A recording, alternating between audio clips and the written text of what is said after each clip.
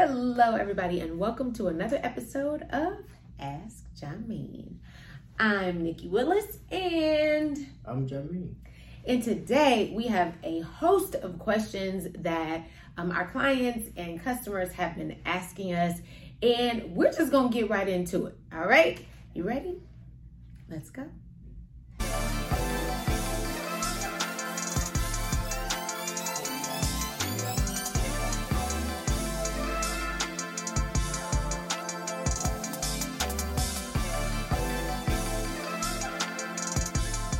So this week has been interesting, to say the least. I feel like this week we're in full spring mode. And we have been very, very busy working with and for our clients. And it's been fun because I'm now on the realtor side. So this is my first year as a realtor, and understanding all the things that go into how we serve you. And it's been cool. It's been challenging, but it's been cool. I still need you to coordinate, though. Oh, I know. Still need the coordination. I know. I'll still write your contracts. It's fine. I'll have your people call my people. I'm kidding. Okay, so, but in that we've had started to ramp up, and we've started to get busier. We've been getting more questions from you all. So we wanted to compile those questions and put them in this video. And we've got everything from, putting your rental property in LLC to, hey, I really don't like my realtor, to, what should I do with the actual loan amount that I have? So let's get into that right now. You ready, babe? Yeah. All right. First question. If I don't use my full loan amount on a home purchase, can I use the rest of the money on improvements to the house? It's a good question. It's a question that people ask me actually a lot, like more often, is people think like if I'm pre-approved for $300,000, if I only buy a house for $280,000, can I use what can I do with the $20,000? Yeah. Fix up? Unfortunately, it doesn't work like that with mortgages. Okay. So mortgages is a specific loan amount to cover the purchase price of the house. The only exception of that is if you get what's called a FHA 203K loan. So in that case, they give you money to buy the house, and they give you money to fix it up. So if you're pre-approved for $300,000 and you find a house for $250,000, and it needs $50,000 worth of work, they give you money to buy the house and to fix it up. So in that case, you can use, as long as you stay under that $300,000, you can use that. But for the most part, if it's FHA, conventional, VA, the money that you get is the purchase price of the house. You can't use the difference for appliances or fix up or furniture or anything else like that. So it's a little bit different than like a line of credit. Line of credit, you can use it as you please, or if you get like a personal loan or a credit card or something like that, you can, if you have, it's not like a student loan like back in the day when you have student loans, they just, well, you can pay that rent, you can do all that stuff with that student loan. But that's good information to know. Tell us what specifically that loan is called again. The FHA 203K. FHA 203K. So if you have a question about that, it would be great to ask your loan officer if they have access to that program, or if they can explain that a little bit more to you. Yeah, and that's actually good because we have low inventory and it is a lot of competition. So you might want to consider that, because you may be looking at a house that needs some work, and it may not pass FHA or pass VA in the condition that it's in. But if you do the FHA 203K, that may be an option for you to buy something that needs work, because you can use that program and that loan option to buy the house and fix it up. Good to know. Okay. Key. Come on, Ask Jameen, giving wisdom. I'm loving this. Okay, next question. What's better? We've had this question. What is better, an FHA mortgage or a conventional mortgage? better is one of those terms that's very it's like subjective, like an endangered species, especially if you're a realtor. So I can't really say if FHA or conventional is better. Okay. I can tell you the advantages and disadvantages of FHA versus conventional. Okay. So it's a lot different because it's 20 to 21 right now. But actually, back in the day, and even now, some older people or people that are not familiar with all loan products, they thought that there were more fees associated if they took a contract that was FHA versus conventional, which is not necessarily true. Okay. So conventional is what you would say the what most people are used to, or the ordinary. So people used to think that, if I go conventional, I have to put 20% down, which is also not true. Actually, there's a conventional program where you can put 3% down. Okay. And with FHA, you have to put 3.5% down. Right. So, for the most part, FHA requires a lower down payment. But there is a program where you only have to put 3% down with conventional. Okay. The difference between the FHA and the conventional is you don't have to pay private mortgage insurance with a conventional mortgage versus FHA. So that's kind of the difference. It's not necessarily better or worse. Okay. It's just what more people are used to. More people are used to conventional versus FHA. But more people opt for FHA than conventional because of the lower down payment. So gotcha. It's not necessarily better or worse. It's just my favorite answer is your particular situation. It just depends. Yeah, it depends on your particular situation. So it's not really better or worse as far as like when you write a contract. Okay. If you just look at historical data, people are more familiar or used to conventional loans. But again, it's 2021. Yep. Millions of people buy houses with FHA mortgages. So true. Yeah. And we have access to some really amazing loan officers that are very knowledgeable about these programs. So give us a call. Head to our website. You can either call us at 702-249-9061. Visit our website at thewillisteamlv.com, and we will send you to the loan officers that we know that are very, very knowledgeable. And we also have talked about this before. So I'm going to post that specific video about FHA versus conventional mortgages. You can look at that in the description below. Which you should be reading yeah. when you subscribe. When you subscribe and when you like this video. If you have a question, also, by the way, if you have a question, go ahead and put it in the comments.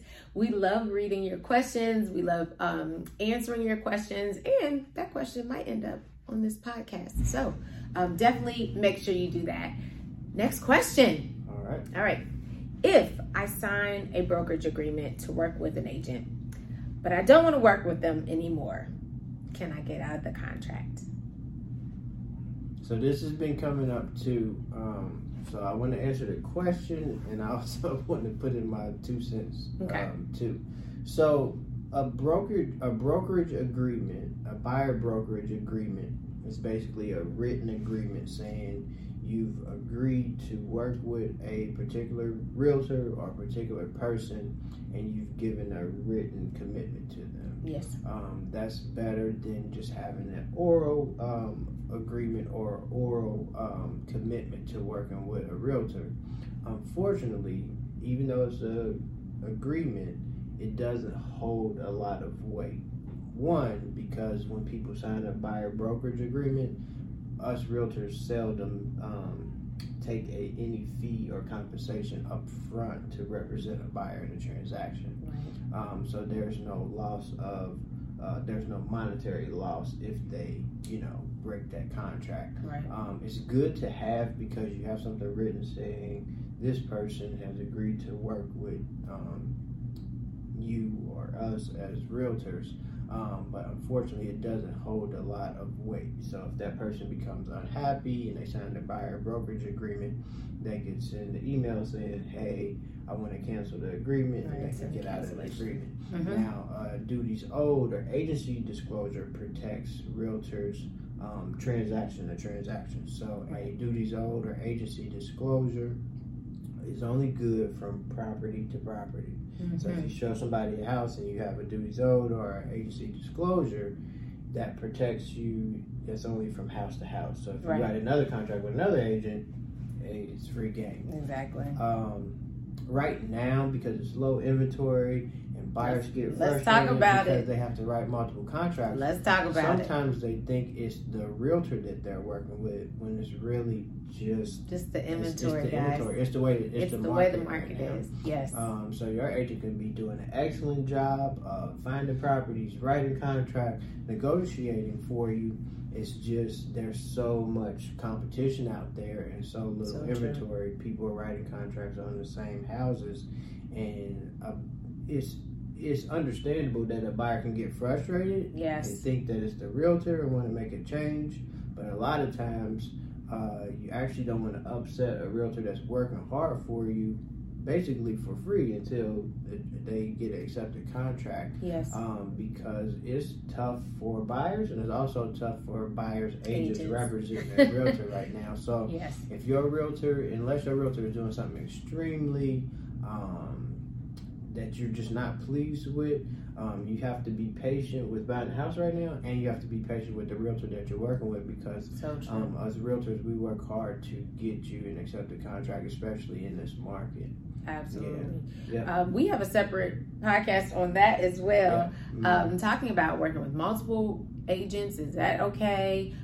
Talking about, if you're really not pleased, what you can do. So I'm going to put that in the description below as well. And maybe one of those tag things, if I can figure it out. Yeah, maybe one of those tag things. I'll put it here and I'll point up here just in case I put it up there too. You'll figure it out. Yeah, I'll figure it out. But yeah, we have resources about that as well. So check it out. And let's go to the fourth question. Okay. All right. Fourth question.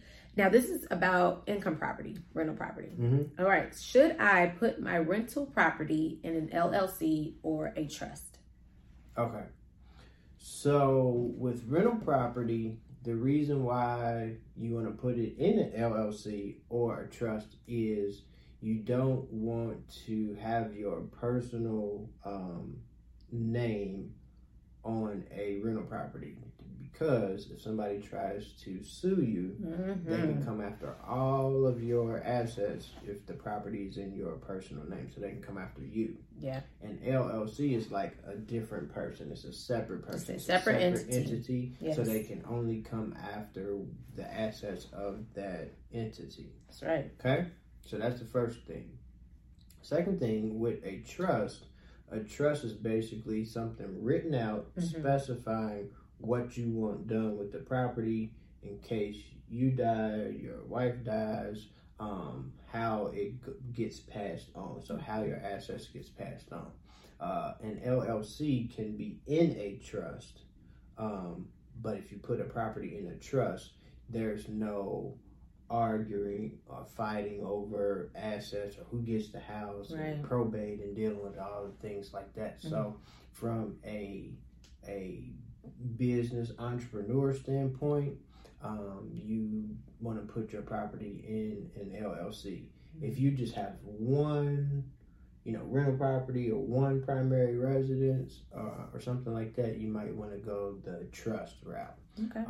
But if you have a bunch of big portfolio properties, you probably want that in the LLC, and that LLC will be in some trust. But if you just have one or two rental properties, it's probably better for you to just put it in a trust. Okay. Good stuff. We do help investors. Jay is our investor. What's the word I'm looking for? Guru.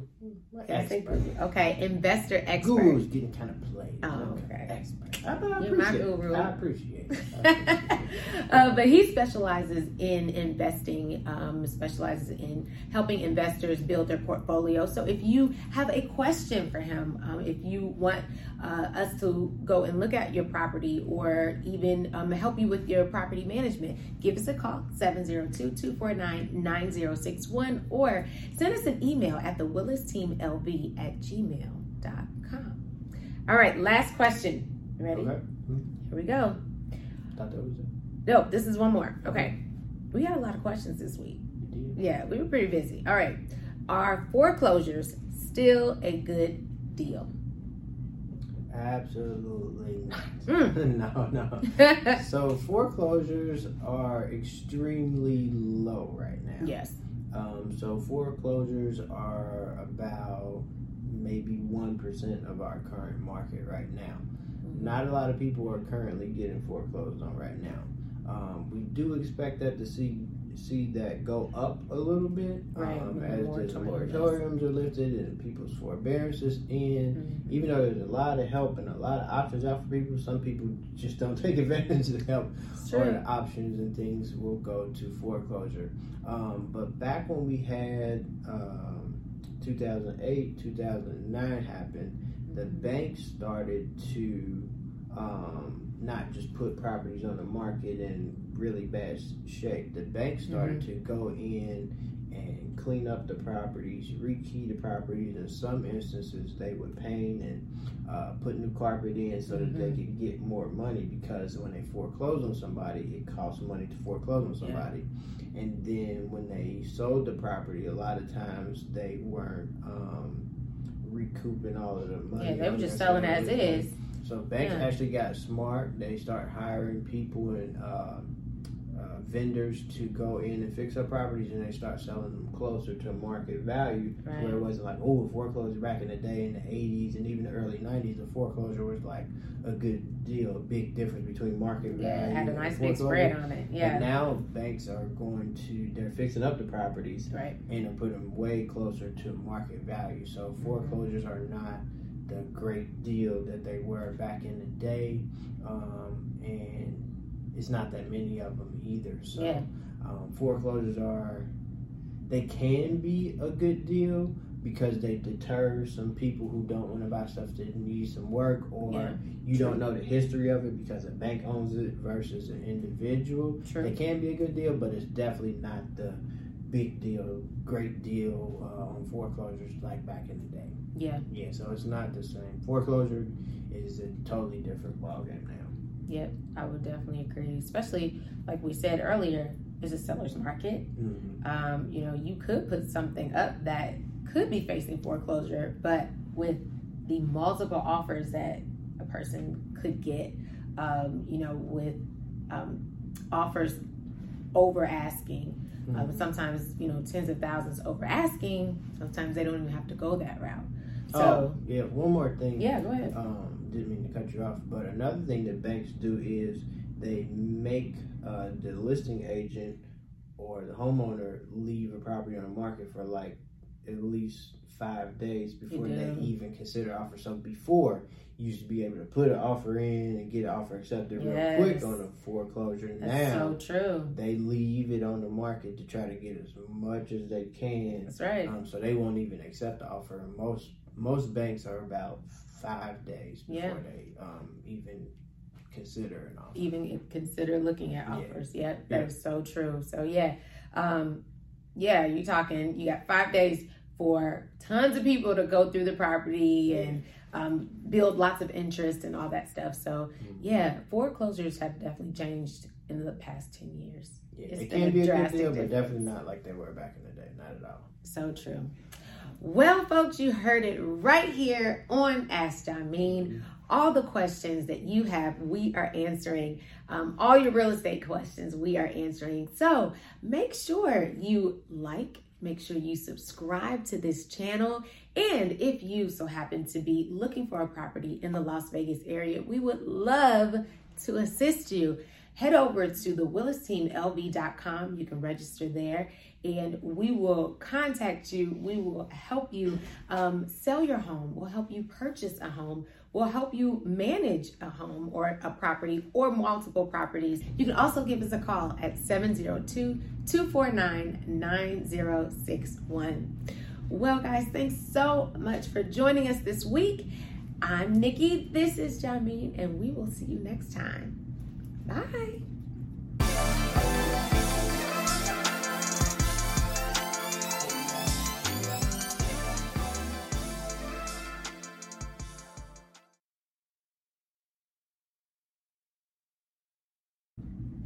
Work on my sounds. L, V, what's the W? I do a W. W, that's T. What's the T? Let's see. Yep, that's not gonna be a thing. That's not. No. T. That's not gonna be a thing. No.